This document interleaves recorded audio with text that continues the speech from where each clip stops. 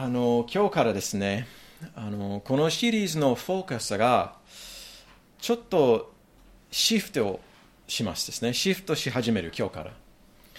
今までは神についての知識に集中していましたが、今日から神をどのようにして個人的に知ることができるでしょうかという質問に集中したいと思います。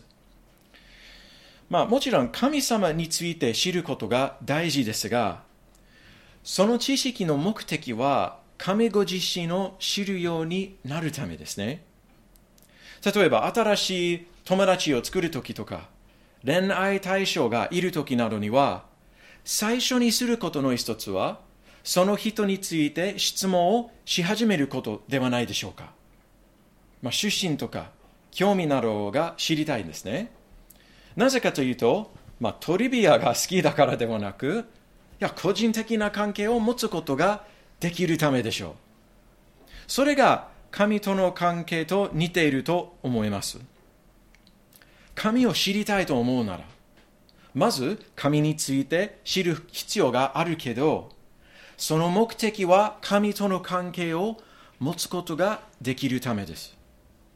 それがこれからの説教のフォーカスです。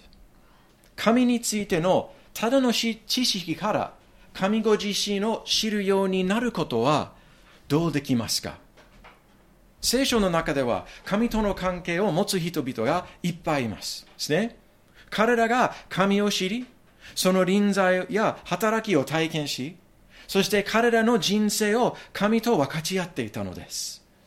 聖書の神は宇宙から遠く離れている神ではなく、また単に宇宙内の無構成的な力ではなく、むしろ個人的で人間を知ったり愛したりしている神です。アブラハム、モーセ、ハナ、ダビデ、マリアなどなどの生活の中で見えるでしょう。人の人生の中でも見えますですね。使徒パウロが神を知り、神に知られていることについてさえ話しました。私たちにはどうですか？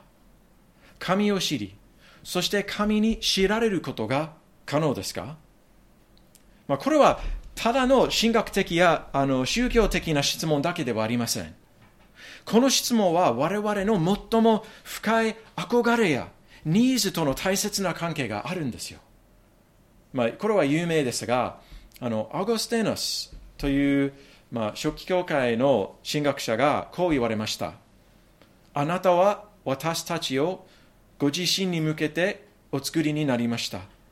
ですから私たちの心はあなたのうちに行こうまで安らぎを得ることができないのです。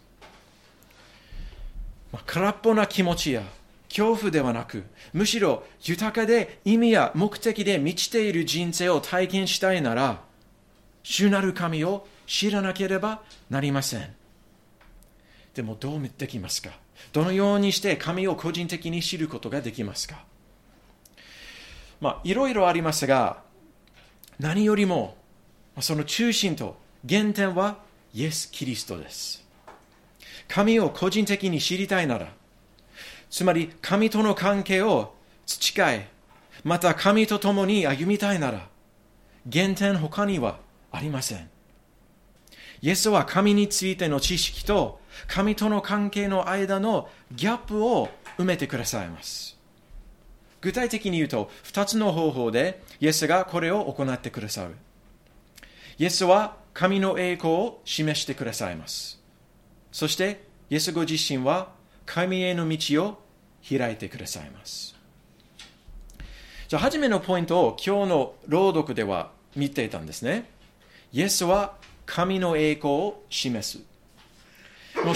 その意味は何でしょうか？神の栄光とは何でしょうか？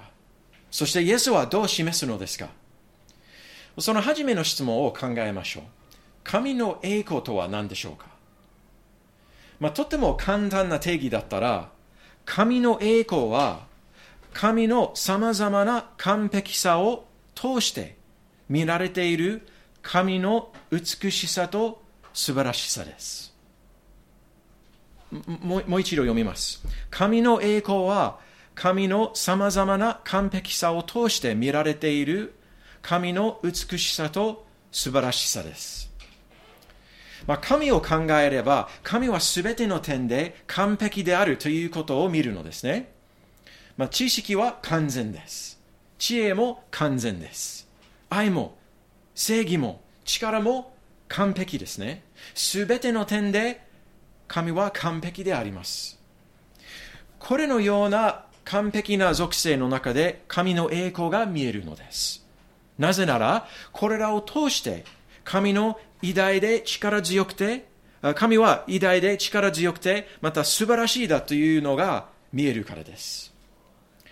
聖書の中では、神の栄光という表現を見れば、多くの場合ですね、多くの場合、これらのようなことに指しているのです。神はすごいですという真理に指しているわけです。しかし、神の栄光と近くにつながっている概念ももう一つあります。神の臨在。神の臨在ですね。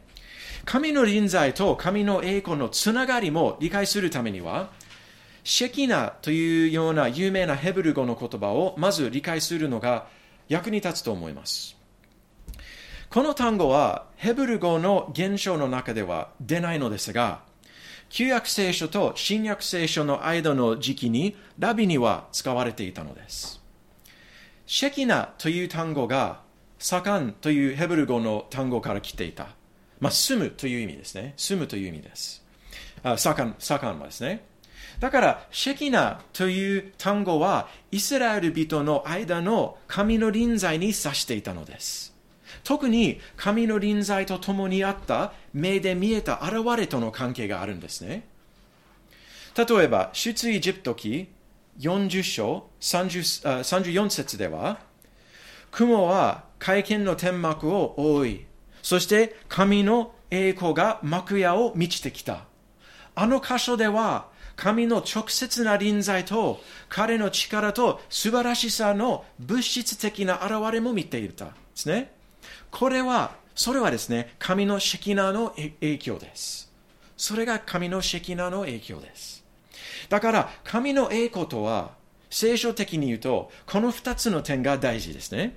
神の素晴らしさや凄さ、そして神の臨在です。その2つの考え、その2つの思いがすごく大事ですね。神の臨在が彼の民の間に現れたのは、彼らが神の栄光を見て礼拝し、敬い、神を愛し、知ることができるようになるためです。神のシェキナの影響という栄光という概念は、イエスがどのようにして神の栄光を表すのを示していると思います。なぜかというと、これはイエス様だからです。イエスは神の民の間には神の栄光の最も優れた肉体的な現れだからです。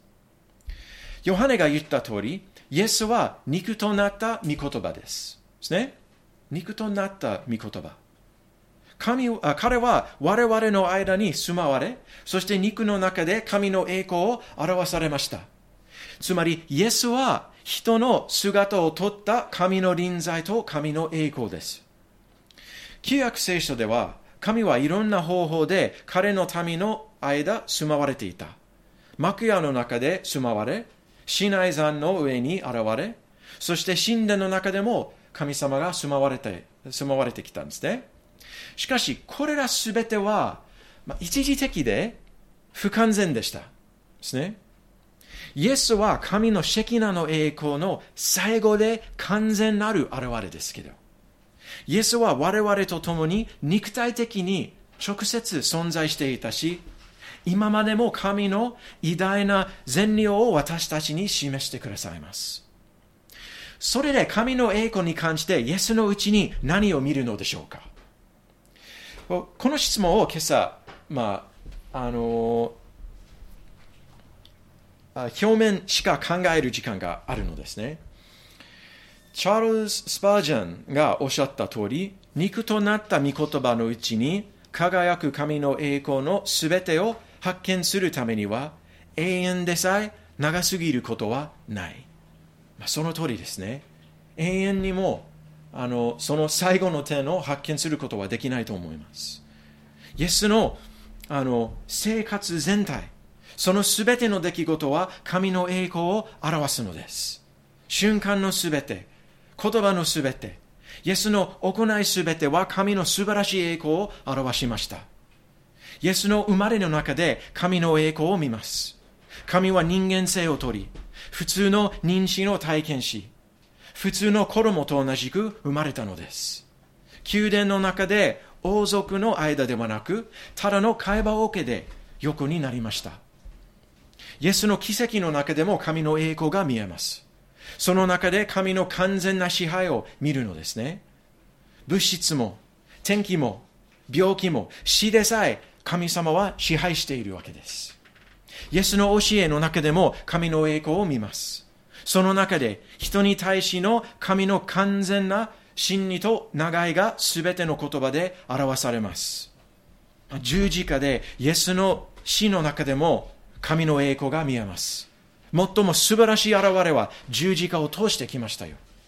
十字架では神の完全な正義と完全な愛が見えるのです。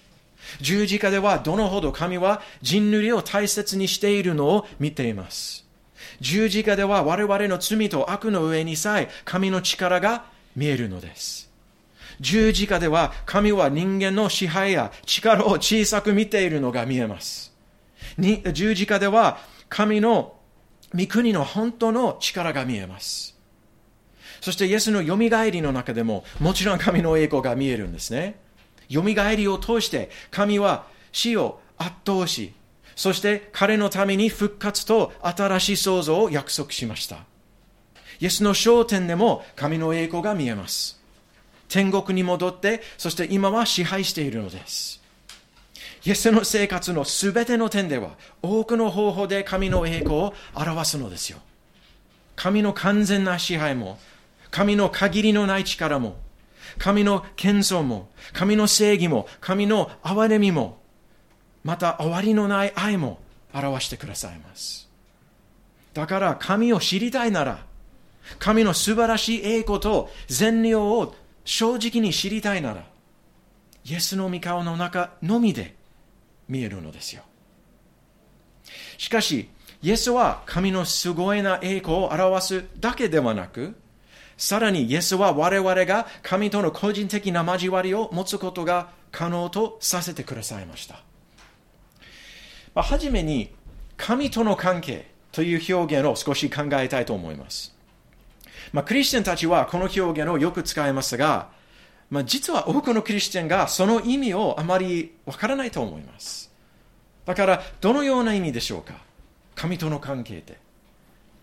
はじめに関係を持つということは何でしょうか？関係という普通の意味は何でしょうか？誰かとの関係を持つといえば、私と別の人は互いに自分を分かち合うという意味だと思いますですね。私と別の人は互いに自分を分かち合うという意味でしょう。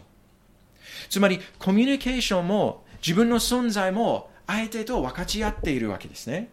互いに話し合ったり、互いにそばにいてくれるわけですね。総合性は重要ですね。例えば、ストーカーは電話したり、手紙を送ったり、また犠牲者についてたくさん分かったりするかもしれませんが、関係とは言えませんですね。違法行だからですね。でも、存在も大切ですね。例えば、二人が手紙をたくさん互いに送ったりしても、対面することは全然ないなら、関係は実際なものですけれども、不完全ですよね。存在は重要だからです。しかし、互いに話し合ったり、互いに自分の存在を分かち合ったりすることがあれば、それは本格的な関係ですね。この二つの側面は神との関係にも大切だと思います。我々と神の間には、相互なコミュニケーションや自分の存在も互いに分かち合ったりすることがある程度にあると思います。簡単に言えば、神との関係を持つというのことは、神がご自分について私たちと分かち合い、私たちが自分についても神と分かち合い、そして私たちは神の臨在を実際に楽しむという意味をします。これからの説教ではその実用的な意味を考えるつもりです。例えば聖書を読むこととかお祈りすることなどですね。両方とも重要です。神からの伝達を受け取り、神について学び、また神から学ぶための主要な方法は聖書です。一方、祈りは私たちが神と自分自身を分かち合う方法です。しかし、今日には一番大事なポイントはこれです。神との関係を持つということは、私たちと神の間で相互の分かち合いがあり、ある程度に神の臨在を私たちの生活で楽しむという意味をします。この関係は相互だというのは、神の側と私たちの側が同じ品質や利用であるという意味ではありません。なのに神との関係の中ではこれらの側面が大切だと思います。しかし一番大事なポイントは次です。この関係が可能であるのはただイエス・キリストのおかげです。イエス・キリストだけが可能とさせてくださいました。イエスはこの関係を可能とさせてくださる方法は2つあります。イエスは我々を神と和解させ、そして御霊を使わせてくださいました。ユダヤ人の神殿の中では至聖所というところがあったのと皆さんが知っているかもしれません。大祭司だけが毎年1回だけ入ることが許されました。なぜかというと、神の臨在、直接な臨在は至聖所の中でいたからですね。だから人類がある程度には神から離れていたということを示していた。しかしヘブル書10章でその作家の言葉をよく聞いてください。私たちはイエスの血によって大胆に聖所に入ることができます。偉大な聖司がおられるのですから、神に近づこうではありませんか。それがすごいですね。大祭司が毎年1回だけ入ることができたところは、私たちはクリスチャンとしてはいつでも入ることができます。それがすごいですね。私たちは神の御前に来ることが実際にできるわけですよ。それはただの想像ではなく、それは実現ですよ。現実ですよ。それは実際のことですよ。神の御前に来ることが私たちがイエス・キリストを通してできます。イエスは十字架で行われたことによって、つまり罪の代価を払ってくださったからこそ、イエスこそを通して先に切られていた交わりが今体験できます。罪は神との関係を邪魔にしています。神は私たちを愛しないわけではなく、正義を持っているので、罪の代価を払う必要があるわけです。イエスはその代価を払ってくださったので、私たちは神と和解されました。なので今は大胆に神の御前に来ることができます。神と和解されたことを知っていて、またその代価が払われてくださったので、霊的な邪魔をなしで神に話すことができます。そしてクリスチャンだったら、神はあなたの祈りを全部聞いてくださいます。あなたは神の御前に来ることができるからです。ですね。それはすごいと思います。私たちは今、神を完全に礼拝できて、喜びを持って神の御言葉から学ぶこともできて、そして確信を持って神に祈ることもできます。イエスは十字架を通して行ってくださったことによって、これが可能ですよ。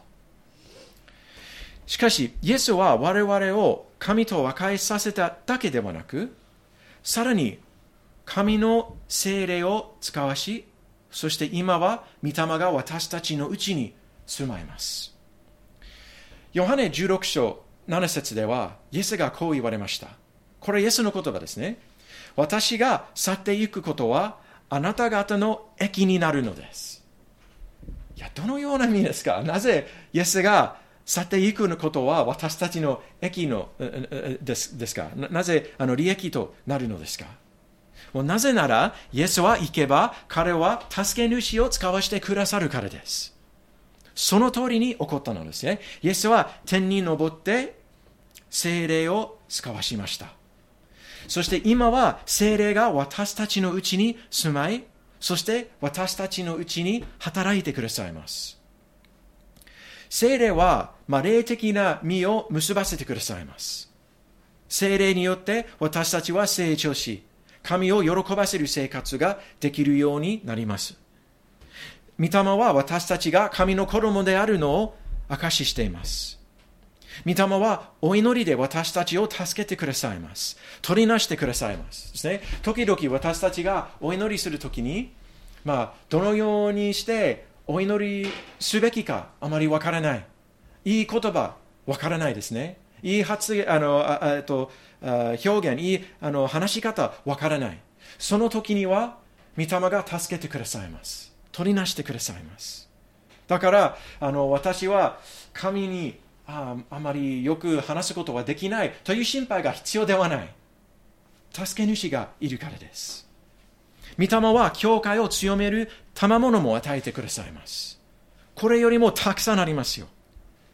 これらの働きは非個人的な力から出るわけではない。むしろ、つまり御霊はただの力ではないですよ。むしろ三位一体の3番目のお方の働きです。私たちのうちに住んでおられる聖霊です。だから神との個人的な関係があるのです。神の臨在は私たちと共にいるだけではなく、私たちのうちに住んでおられるのですよ。しかしこれらすべてはイエス・キリストだけが可能とさせてくださいました。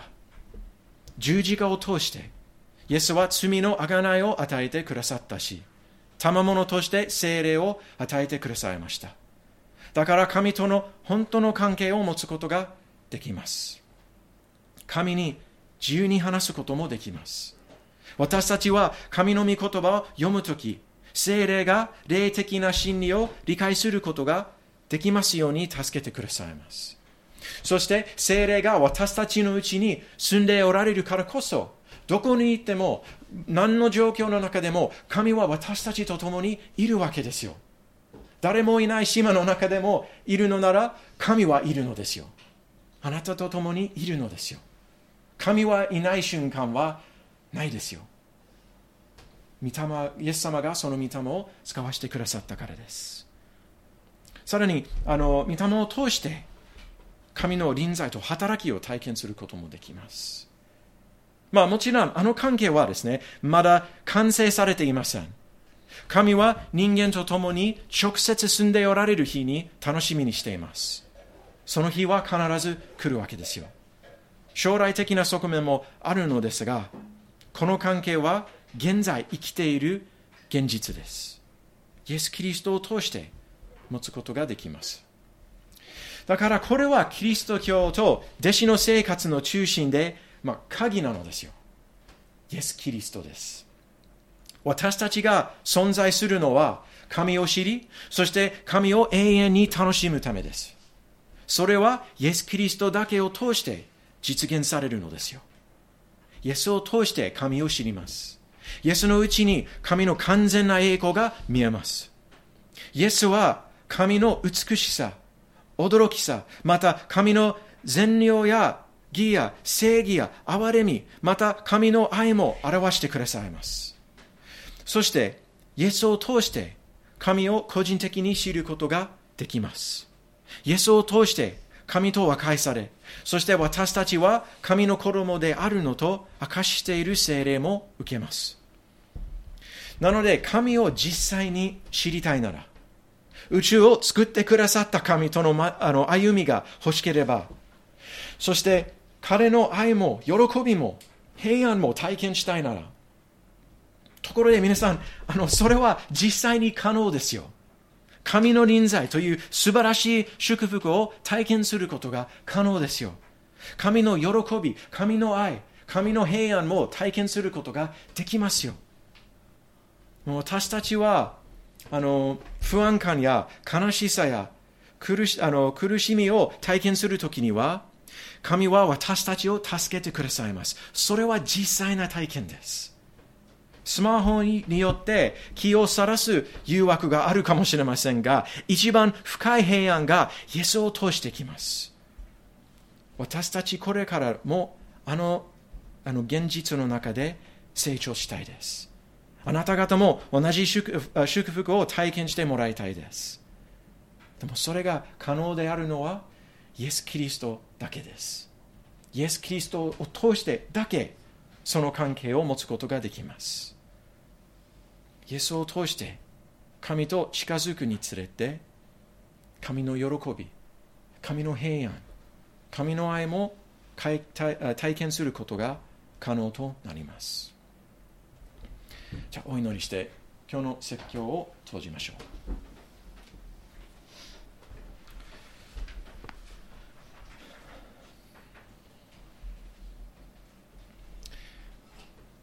この世から遠く離れていない神様、